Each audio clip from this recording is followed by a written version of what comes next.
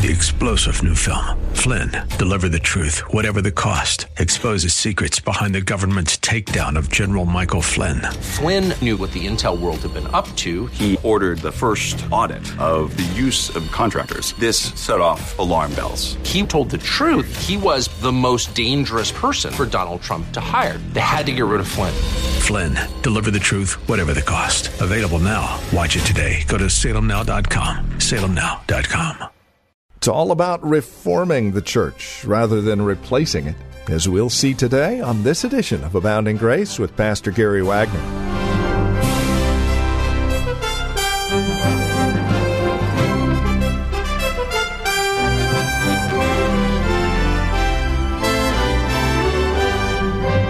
From Reformed Heritage Church in San Jose, welcome to today's broadcast of Abounding Grace. As we come to the end of our time together this week here in God's Word, we do so looking again at Luke chapter 6, verses 6 through 11. We'll also spend some time in Matthew 12, Mark chapter 3. The message is simply entitled, Jesus Sovereignly Reforms His Church. Now, today, what we're looking at is the fact that Christ comes to reform the church rather than replace it. It's an encouraging note of God's love for us, His bride. With today's edition of Abounding Grace, here's Pastor Gary Wagner. John 15:16. There Jesus says, "You have not chosen me, but I have chosen you and ordained you." Now verse 19. "If you are of the world will love its own. But because you are not of the world, but I have chosen you out of the world, therefore the world hateth you." So you see, Jesus continuing to make this emphasis. You belong to me. You're not going to perish along with the rest of the world, not because of any decision you made for me, but because I chose you as the sovereign God incarnate to be my disciples. And it was solely my choice of you that guarantees your eternal salvation. Paul picks up this word also. 1 Corinthians 1:26 says, "For you see your calling, brethren, how that not many wise men after the flesh, not many mighty, not many noble are called, but God has chosen the foolish things," and we are the foolish things of the world to confound the wise. "And God has chose the weak things," and we are the weak things of the world to confound the things which are mighty. "And the base things, us of the world, and things which are despised, us, hath God chosen, yea, and things which are not, to bring to naught things that are, that no flesh should glory in His," God's presence. You see here, God chose whom He chose so that the world would be confused in all of its pride and its arrogance, and so no one would be able to boast or take any credit for his standing with God. It's all God's choice. So Jesus chose His disciples just as Jehovah chose Israel and just as God chose us before the foundation of the world, before the beginning of time, as we read in Ephesians 1, to be His holy people. There's another word in Luke 6:13 we mustn't overlook. We're going to put all of these words together, and we're going to draw some conclusions from it in just a few minutes, so please bear with me. "He called unto Him disciples, and of them He chose 12, whom He also named apostles." Named means to number, to promise, to define. In the Bible, to name someone implied power and authority over that person. Remember, Adam named the animals because God had given him authority over the animals. And God has never allowed anyone to name him because it is He who names man. Man has no power or authority over God. And when certain people were converted, God gave them a new name to emphasize His power and authority over them. And now the Lord Jesus Christ names these men apostles.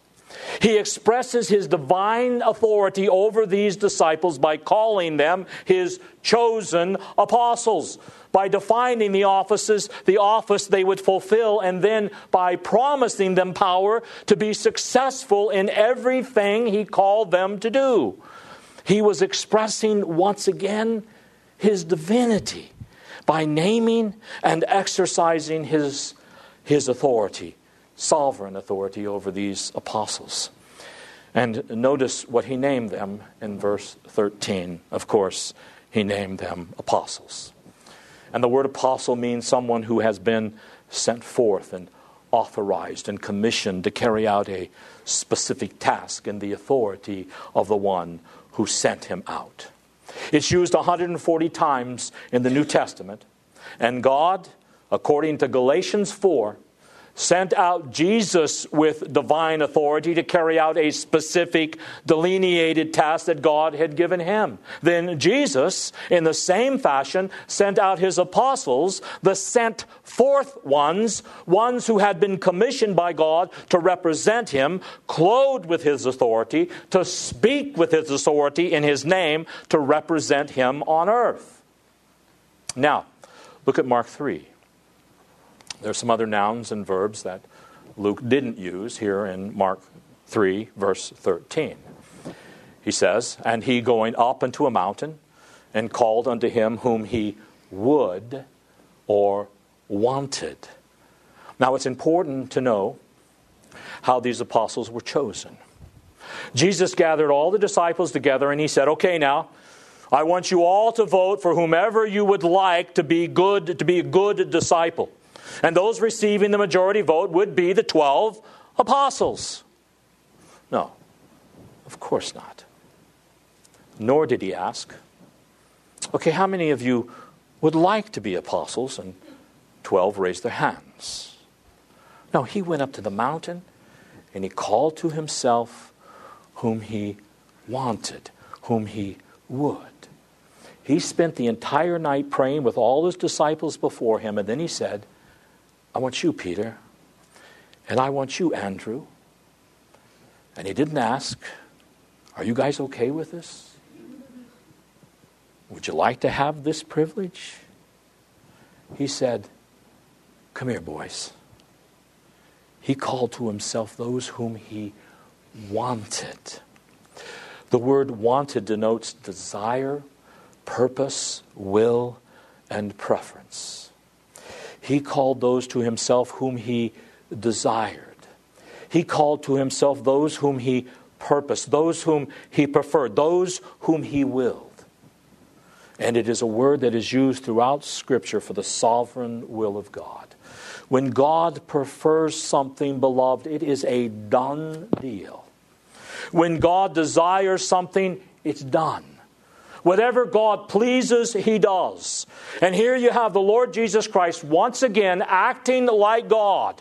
He wills something and something happens. Just as He willed for people to be healed and they were healed, here He willed that these 12 and no other come to be His apostles, and they and no other came. You see the Son of God in human flesh once again exercising His sovereign will. Now this word wanted is the same word used in Romans 9:18, which says, "Therefore he hath mercy on whom he will, whom he wants to have mercy. And whom he will, he wants, he hardeneth." Now many people would prefer that this verse not be in the Bible. Most people would like to say, God must accept whoever wants Him, putting God in a corner. But the text says, God has mercy on whomever He wants. If God doesn't, now listen, beloved, if God doesn't want to have mercy on you, He won't. If God wants to harden your heart, He will. If God wants to have compassion upon you, He will. But if He doesn't want to have compassion upon you, He won't. You say, "But Gary, doesn't God want to have mercy on everyone?" No, I just read you what the text said. "But I will have mercy upon whom I will have mercy." You mean God doesn't want to have compassion on everyone? No. He says here He wants to harden some people. "I will harden who I will harden, and I will have compassion on whom I will have compassion." That's God, beloved. And you see the Lord Jesus Christ in calling these apostles as God incarnate says, I want you, and I want you, and I want you. You 12 I prefer as my apostles, no one else. And you know that is the very way you became a Christian. You became a Christian because before the beginning of time, God had in His mind the entire human race, fallen, depraved, unworthy of salvation, and incapable of saving itself. And God said, out of this mass of fallen humanity, I want to save some. I don't want to save them all, but I want to save some, and I'm going to save those whom I prefer. So out of the mass of humanity, God saved us. God chose us. God wanted us so that we may praise His grace and His mercy throughout all eternity. There are some who God did not want. So He left them in their sin and depravity so that we, His chosen for all eternity, will praise Him for His justice and His holiness and His righteousness in dealing with men. You say, Pastor, how do I know that God wanted me? Acts 13:48 says, as many as were ordained to eternal life believed. As many as God predestined to life believed.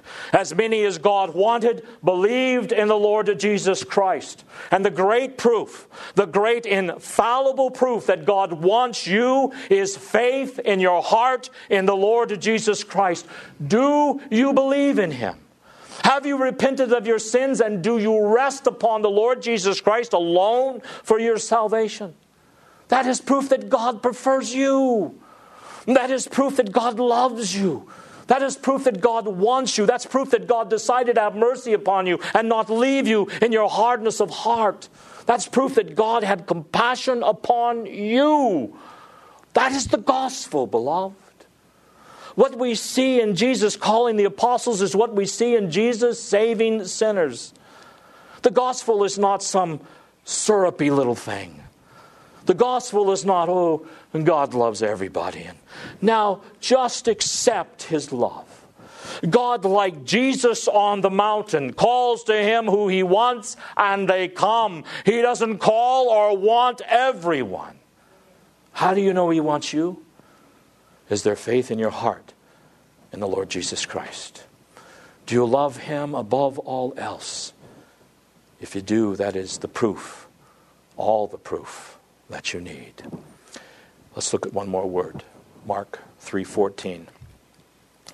And He ordained, or better yet translated, appointed 12. And oh, what a word appoint is in the Greek.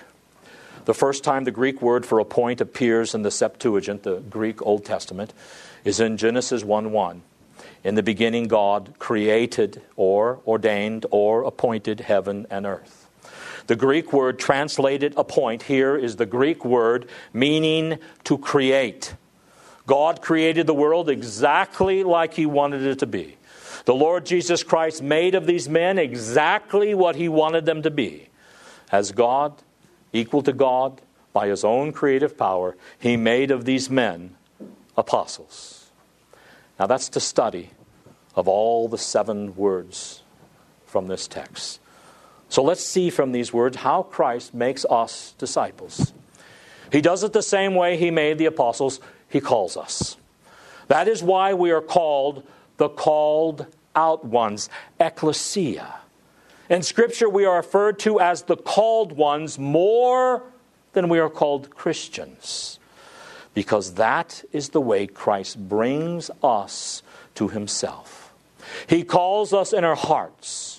Now, I'm not referring to an audible voice that you hear with your words.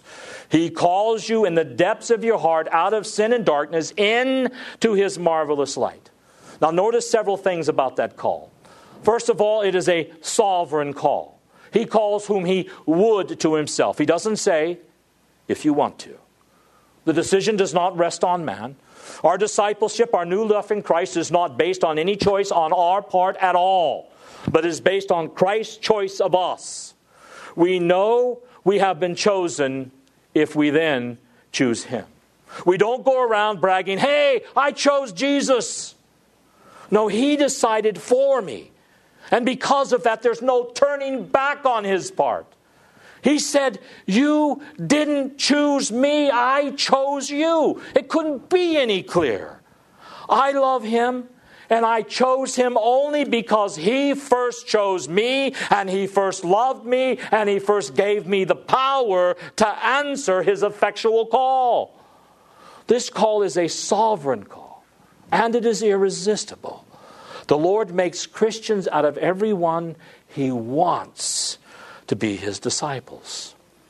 Now, what does that do in the heart of the true believers whose mind is made submissive to the Word of God? It humbles him. It breaks him, and it fills his heart with joy. God chose me.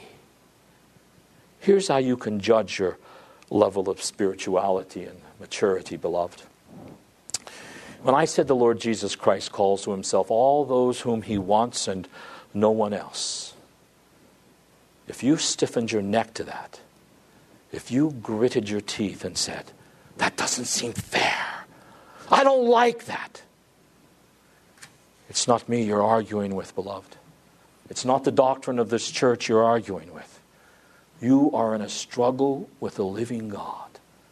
You are pitting your will against His. I won't have it that way. I don't want it to be that way. Beloved, there is no other way. But if when you hear that our salvation is based on the sovereign call of God and not the decision of man, and it breaks you, and you want to cry out in your heart, and you want to cry out to God, thank you for saving me. Thank you for wanting me. I wasn't even worth wanting. All I was a rotten, withered piece of wood in a big pile on fire already. And Jesus reached in and pulled this brand from the burning. I deserved to be burned like the rest of mankind. I had no claims on Christ's choice, and yet He reached down and He sovereignly chose me.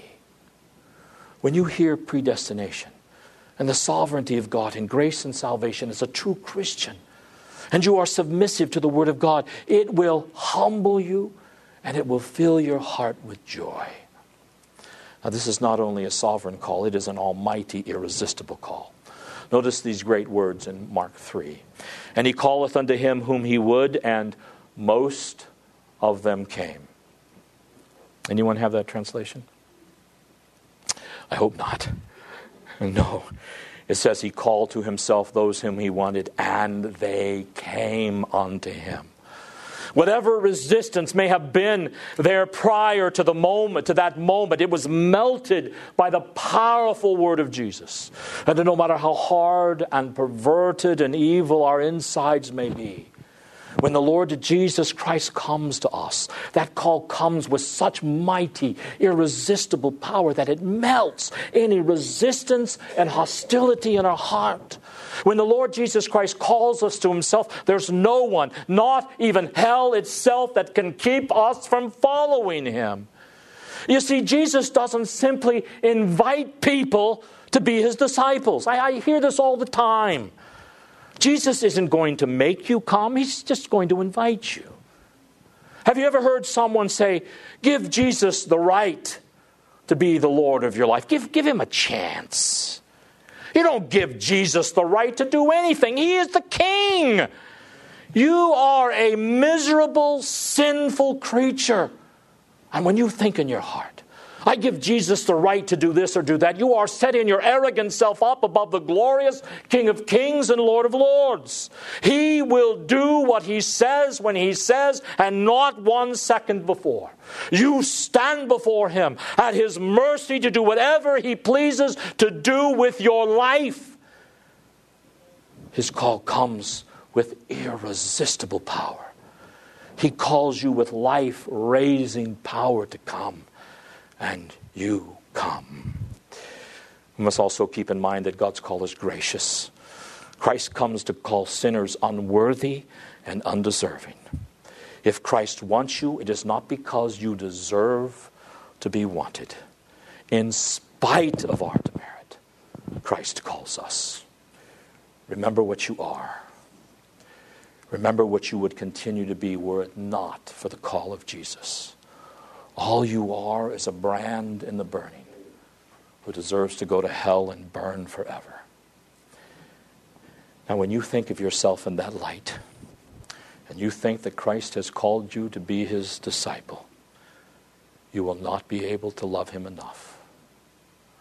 No demand he makes upon your life will ever be too great, because your heart will be filled with such gratitude, because he sovereignly chose you in grace and mercy, and he passed by other people, better people than you are, so he might bestow upon you his favor. When you recognize his call is a gracious call, your heart is always filled with gratitude. As someone once said, Jesus doesn't look for great men and great women to call to be his disciples. He makes his own great men and his own great women out of sinners. And the last thing I would have you to remember today about this call of God by which you became a Christian is that it is a recreative call. He named them, made them apostles. He took some of his disciples and made them apostles, just as he takes some sinners and makes disciples out of them by his word and spirit. And when Christ calls you to follow him, he transforms your whole life. He recreates you anew. You can't do that yourself, beloved. Therefore, and finally, the word that best defines the Christian life is not obedience. Now, obedience is a great word, but it is not the word that captures the gist of the Christian life. With all of our emphasis on obedience, with a need for a renewal of obedience to God's word in the church, it is not the heart and core or the soul of the Christian life. The one word that catches the gist of the Christian life is faith. Faith in the Lord Jesus Christ. Now listen, because the Christian life, from first to last, is a looking to Christ to do in us what we cannot do. Faith is not obedience to law, although it motivates us to obedience, and it also produces obedience in us. Faith is a looking to Jesus Christ as our Lord and our Savior. The writer of the book of Hebrews says, we must run the race of life with patience, laying aside everything, all encumbrances and everything that might entangle us, keeping our eyes fixed on Jesus, the author and the finisher of our faith, who for the joy that was set before him endured the cross, despising its shame, and has sat down on the right hand of the Majesty on high. That is the gist of the Christian life. Yes, it involves obedience. It involves duty. It involves meditation on the Word of God. But the root from which all of these grow is faith. What is the Christian life all about? For me to live is obedience to God's law, and to die is gain. Any of you know the Word of God well enough to know whether that's the translation that you have? Again, I hope not. For it really says, for to me to live is Christ. All of our life is to be a looking to him, beloved, for him to give us the power to do whatever he wants, whatever he wills, whatever he prefers, whatever he desires. Amen. And that'll bring us to the end of our time today here on Abounding Grace with our teacher and pastor Gary Wagner from Reformed Heritage Church in San Jose. Thank you for joining us today. It's our hope and prayer that we've been able to encourage you in Christ and stimulate your walk in him. To address questions, comments, prayer requests, or concerns, please call or write to us. We'd love to talk with you. 408-866-5607 is our phone number, 408 408-866-5607. You're also welcome to visit our website. Drop us an email when you do, reformedheritage.org. Real simple, reformedheritage.org. A lot of information there about who we are. We would invite you again to stop by, reformedheritage.org. Or if you're writing to us, the address is PMB, Post Mailbox 402, and the address is 1484 Pollard Road, Los Gatos, California, 95032. That address can be found on our website, reformedheritage.org, or again, simply call 408-866-5607. Copies of today's program are just $5. Mention today's date and we'll get a CD out to you. And please remember that we are listener-supported, which means when you link arms with us financially, we're able to continue the ministry here on this station. It's a great way to study God's Word together, isn't it? And we'd love to continue to do so. Would you prayerfully consider how God might be leading you to partner with us? We'd love to hear from you. Again, won't you call 408-866-5607 or reformedheritage.org. Sunday services, by the way, if you'd like to join us, are 2 in the afternoon. We're located at Lone Hill Church, 5055 Lone Hill Road in Los Gatos. Directions can be found at our website, reformedheritage.org. Again, Sunday services are at 2 p.m. Further information can be found again at reformedheritage.org or by calling 408-866-5607. Thank you for joining us. Until next time, God bless.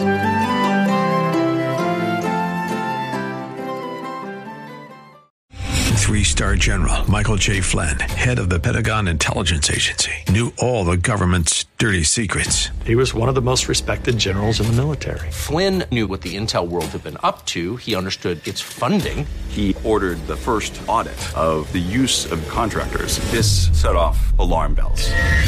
The explosive new documentary, Flynn, Deliver the Truth, Whatever the Cost, uncovers the facts behind this scandal. Flynn told the truth. He was the most dangerous person for Donald Trump to hire. I find out the worst enemy that I'm going to face in my life is right here in America. They took my assessment and they wanted me to change it. And I was like, I'm not changing it. They had to get rid of Flynn.